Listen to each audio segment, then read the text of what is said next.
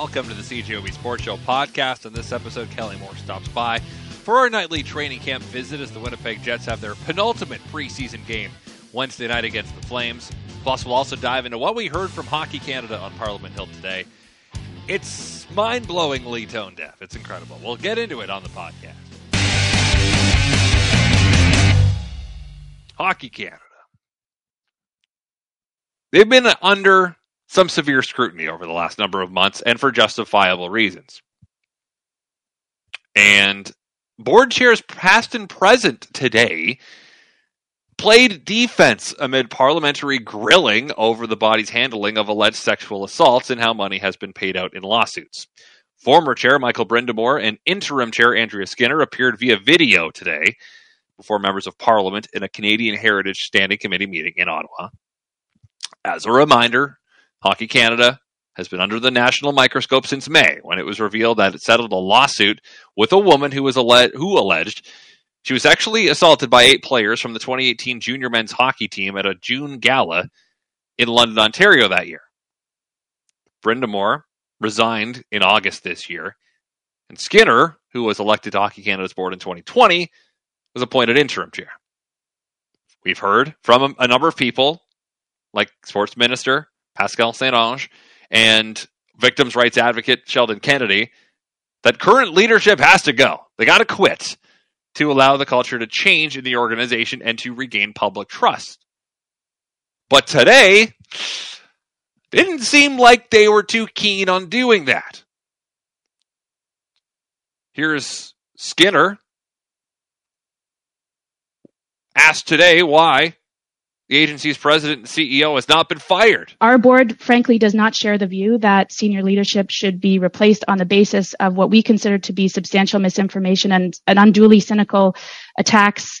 I appreciate that others disagree with us, but our positions are based on the information that we have and an understanding that Hockey Canada has an excellent reputation. In what universe is Andrea Skinner living in? There's a lot to unpack in that 20-second clip. First of all, unduly cynical? No, you don't get to decide that. It is our belief, yes, that we're getting unfairly targeted because you want to keep your jobs. Of course you think that. You're ignoring the entire country, basically. I have not talked to anybody that is on Hockey Canada's side right now. Overwhelmingly negative is the perception at the moment of Hockey Canada. Reputation, excellent reputation. The reputation has been eternally tarnished. And she comes out and says that. Don't think so. It's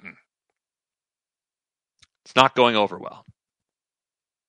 There's been no mention or vote at the board level to oust Scott Smith, who was the president and CEO. Brind'Amour today said that Smith has the necessary qualities to do something positive for the organization. Okay, for the organization that seems so hell-bent on self-preservation to the detriment of the culture of hockey in Canada, sure. Board elections are going to be held in November, by the way. What else did we learn from Skinner today? Well, she wants us to think of the children.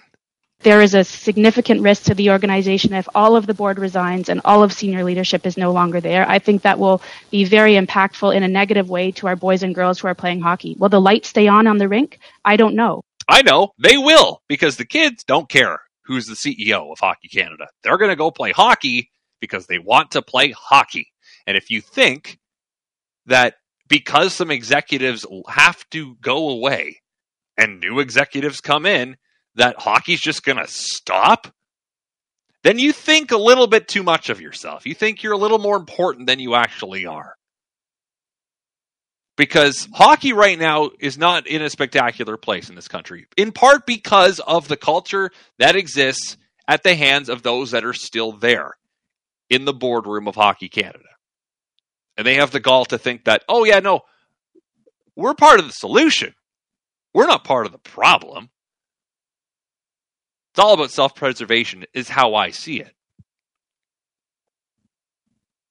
What would that mean for hockey? Who would they be replaced with if leadership had to leave via mass exit? I don't know. Someone with compassion and empathy and a scintilla of self-awareness, perhaps? Now, in his opening statement to the Canadian Heritage Committee, Brind'Amour said the board's decision to authorize the settlement to the woman in 2018 was because the board felt it would be inappropriate to victimize the young woman in court. Skinner echoed those sentiments, framing it as Hockey Canada's attempt to spare the young woman from adversarial court procedures, and said the organization was acting with compassion to the young woman. Yes, Hockey Canada is actually the savior in this story, of course. And in regards to toxic behavior, Skinner made the point that it goes well beyond hockey. Suggesting that toxic behavior is somehow a specific hockey problem or to scapegoat hockey as a centerpiece for toxic culture is, in my opinion, counterproductive to finding solutions and risks overlooking the change that needs to be made more broadly to prevent and address toxic behavior, particularly against women.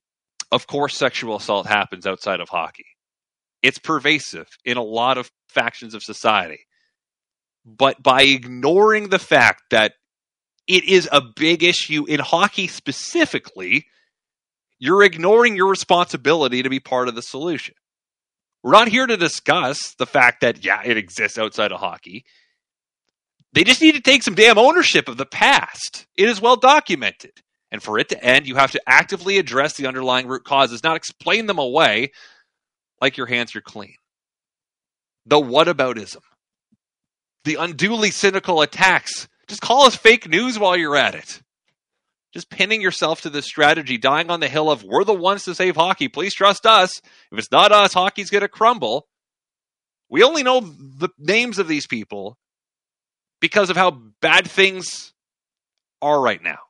I did not know Andrea Skinner's name until this summer. I did not really know Scott Smith's name until this summer. They're very defensive today. Did anyone dare question their job security or what they've done?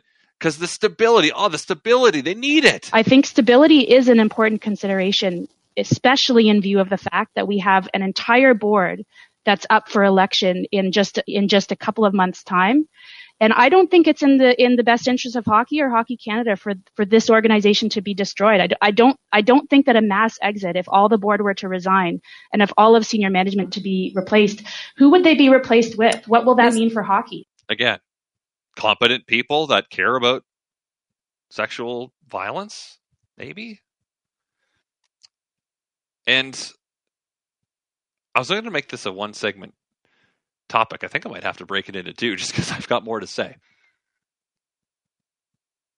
The kids are going to be fine if there's new leadership at the top. Absolutely. The deflection today. Deflect, defend.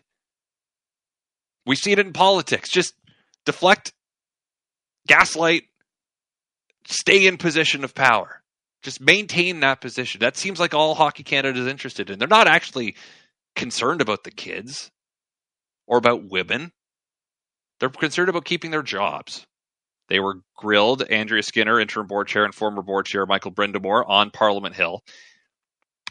And the MPs who asked the questions were not thrilled with what they heard today.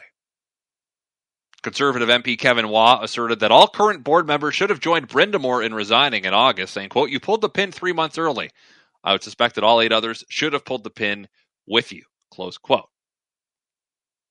We also heard from MP Peter Julian, says there's a need for an immediate compliance audit because Hockey Canada has an obligation of transparency and responsibility. When you think of parents across the country who are scrimping and saving so that their daughter or son can be enrolled in a hockey program, it's very important that people trust both the financial state of Hockey Canada, but also that if there are any cases of sexual abuse or sexual violence, that it is handled appropriately and immediately. And Sport Minister Pascale St-Onge was clearly disappointed by what she heard today. At this point, with the current leadership, I don't have hope that they have the capacity to renew themselves from within. That's why I'm calling for the 13 voting members to impose that change at Hockey Canada. Because it has to come from within. And so far we've seen no drive at all from Hockey Canada to do anything about the issues that face them without switching people. And this is one of the issues St. Ange points out, that committee members of all parties are on the same page. They're unanimous that the management of the alleged gang rapes and multiple gang rapes was totally inappropriate by Hockey Canada. So there's a total discrepancy between what we're hearing from Canadians, from hockey parents, about the management at Hockey Canada and their own perception of their management.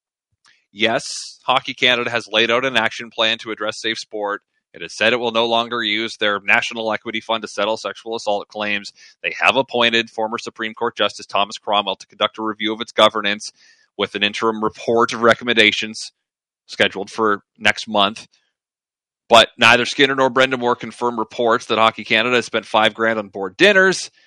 Did confirm, Brind'Amour did, that board members received championship rings when national teams won international titles, worth $3,000 each.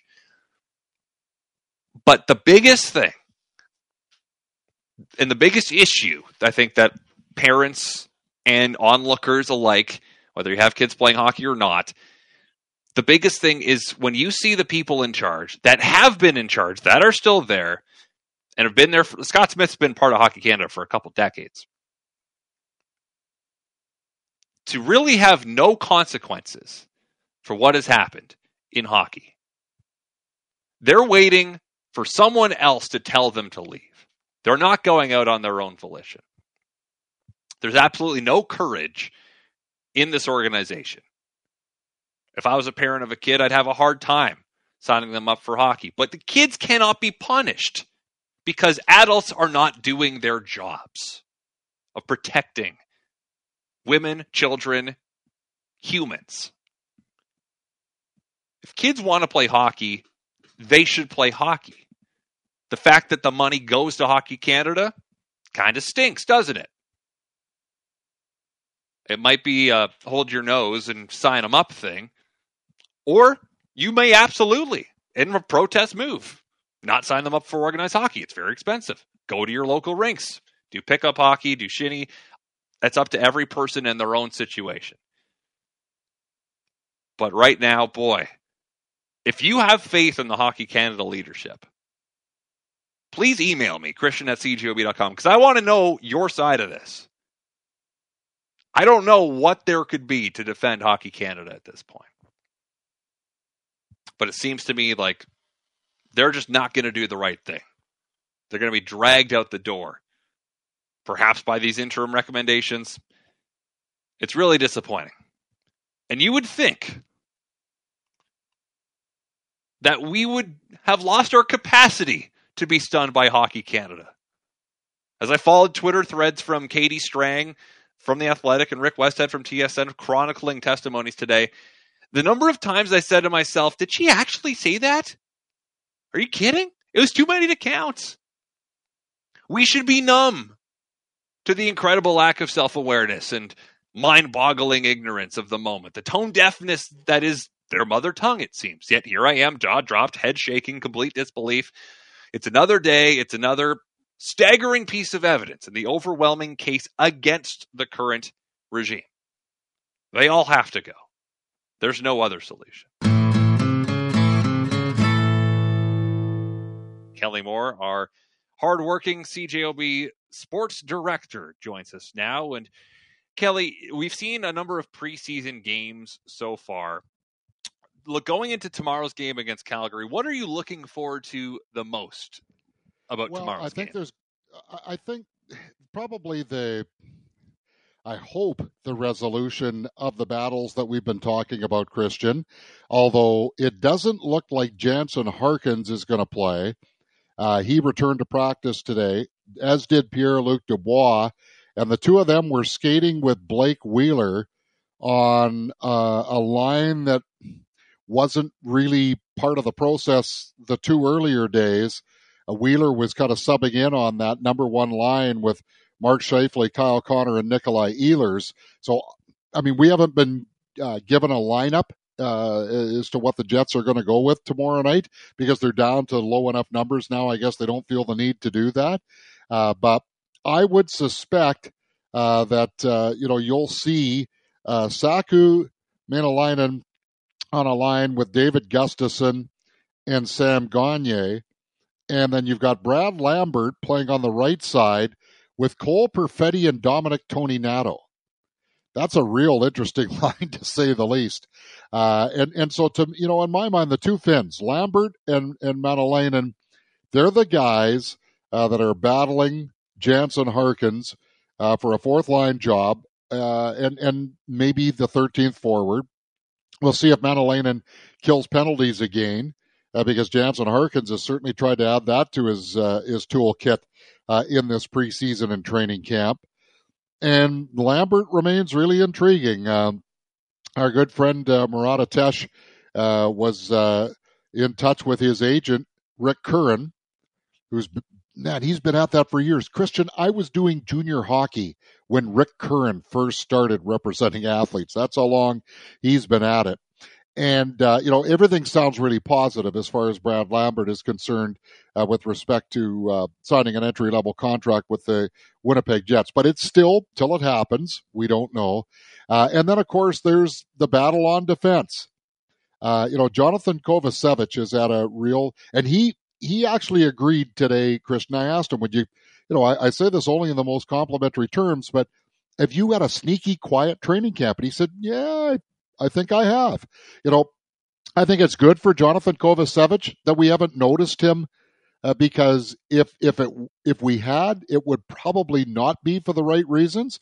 So I think he's done a really nice job of just hanging in there. He's a big guy at 6'4", 208. He shoots from the right, which makes him only 3 of the 10 defensemen that the Winnipeg Jets have on their training camp roster right now who shoot from the right side.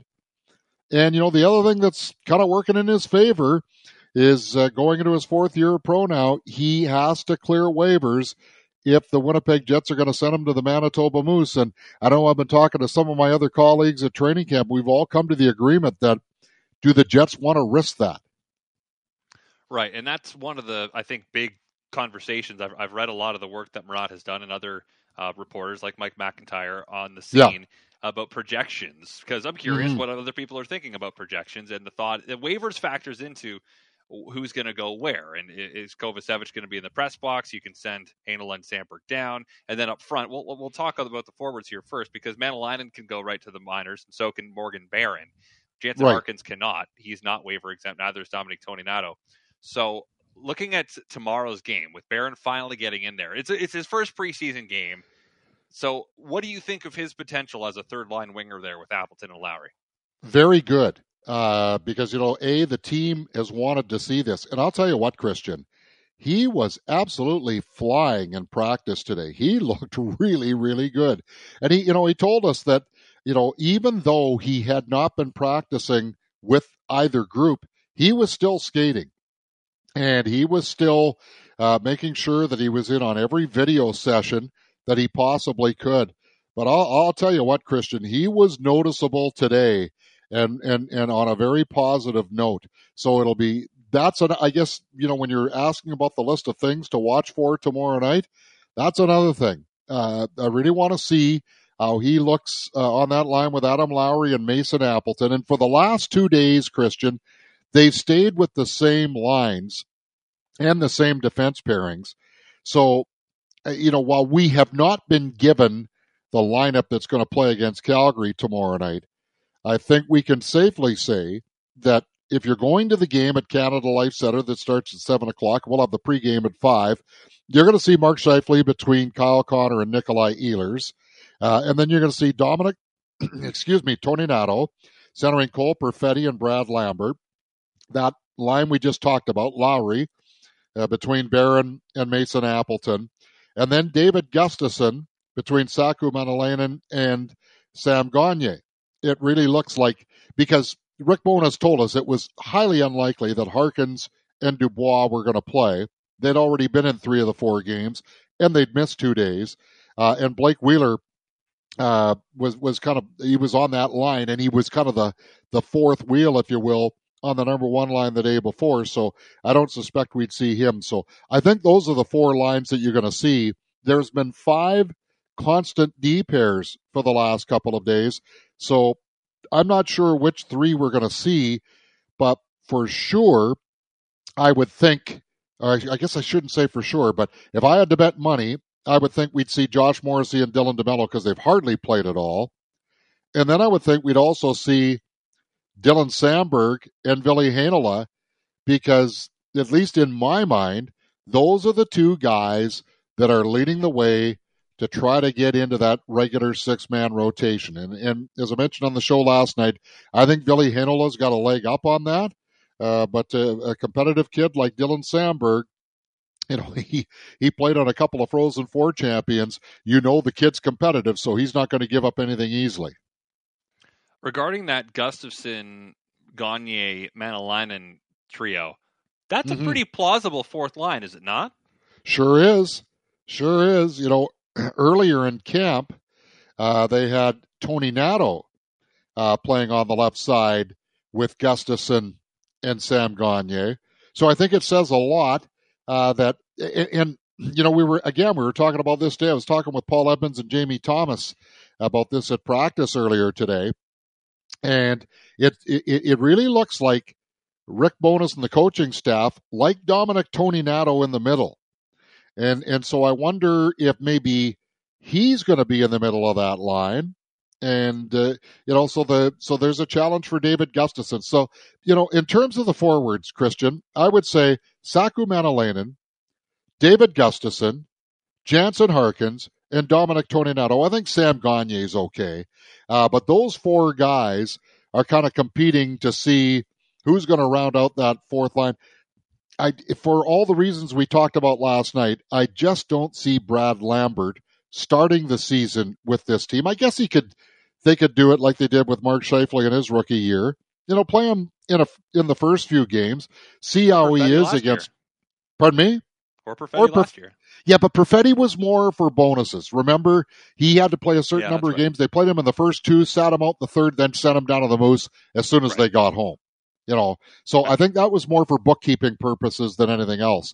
With Lambert, if he really excels tomorrow night, Christian, then they might be tempted to play him again Friday in Calgary, although Rick Bowness has said repeatedly that's going to be the team that opens the regular season. So if Brad Lambert's in the lineup Friday night in Calgary, and unless he fails miserably at the Saddle Dome, maybe you look at him being in the opening night lineup. So, but I still think he has to get there before we start talking about that. On the topic of waivers, we've made a lot of it because it is a factor, but it's a factor for every team. A lot of players are going to go on waivers when players go on waivers for the Jets too. How much do you need to, as an organization, not be afraid of waivers when making a decision to potentially better your hockey team? Well, I think it's how you project the players down the road. Even though they might not be able to make your team right now, and a perfect case in point is Logan Stanley. This is a guy that, he still has a way to go before he can establish himself as an NHLer. He's not unlike Jansen Harkins. Remember that 2019-20 season, Christian, when he played the 29 games? He was the Moose AHL MVP. Or not, he was the Moose MVP in the AHL. I should word that properly. And so we all thought, wow, the kid's going to take off from here. And man, he started off really well in that pandemic camp, then got hurt, and just never seems to have been able to get, he's tried to get there and just hasn't been able to build on it since. And Logan Stanley, in that camp, took advantage of, Dylan DeMello missed the first few games when he and his wife welcomed their child into the world. And then Tucker Poolman wound up getting COVID, so that opened the door for Logan Stanley. But he last year took a bit of a step back, especially after he got hurt in that fight with Tanner Jeannot in Nashville. But it's there. So with those two guys, I don't know if the Jets are quite willing to let either one of them be exposed to another team just yet. A guy like Kyle Capobianco, he doesn't have the history with the organization that those other two do. So you might be willing to take a chance on nobody claiming him. I think that they really protective of Jonathan Kovacevic. You know, you saw the stories that were done of him. It's a wonderful backstory. If you haven't seen it yet, just Google Jonathan Kovacevic. It's incredible what his family went through to get to this point in their lives. But he's a guy, Christian, that has just trended upwards. And I just don't know if the Winnipeg Jets rather are willing to take a chance on the other 31 teams passing on this guy, especially for what they saw. And he only played 4 games last year, but you know, as we mentioned, they don't have a lot of physicality on defense, and they don't have a lot of right shot defensemen. So in the next man up vernacular of things, Jonathan Kovacevic is a person I think of real interest to the Winnipeg Jets. That nobody has said anything to me about that, so I'm just expressing my own opinion here. I always want to preface it with that. That's what we do on the show. So that's great, Kelly. Appreciate your time as always. Thanks for this, and we'll talk to you from the concourse tomorrow night. Absolutely. And hey, how about Aaron Judge? 62 home runs tonight, and good for him. He just seems it's a wonderful story for baseball, Christian, isn't it? Absolutely. And we're both Red Sox fans, but we can at least say, Aaron Judge, you did good, kid. So absolutely. Yeah. All right. That's Kelly Moore from his home. We'll be at Canada Life Center tomorrow night, 5 o'clock. Pregame show begins, 7 o'clock puck drop. Well, thank you very much for listening to the CJOB Sports Show podcast. If you like what you heard, guess what? You can hear more every weeknight on CJOB from 6:30 to 9 p.m. Of course, that is when the Jets are not playing, because if the Jets are playing, then I don't have a show, but I'll be part of the pre- and post-game coverage. Anyway, thanks again for tuning in. Subscribe if you'd like. We're available on iTunes and other places, I'd imagine. So farewell, until we meet again.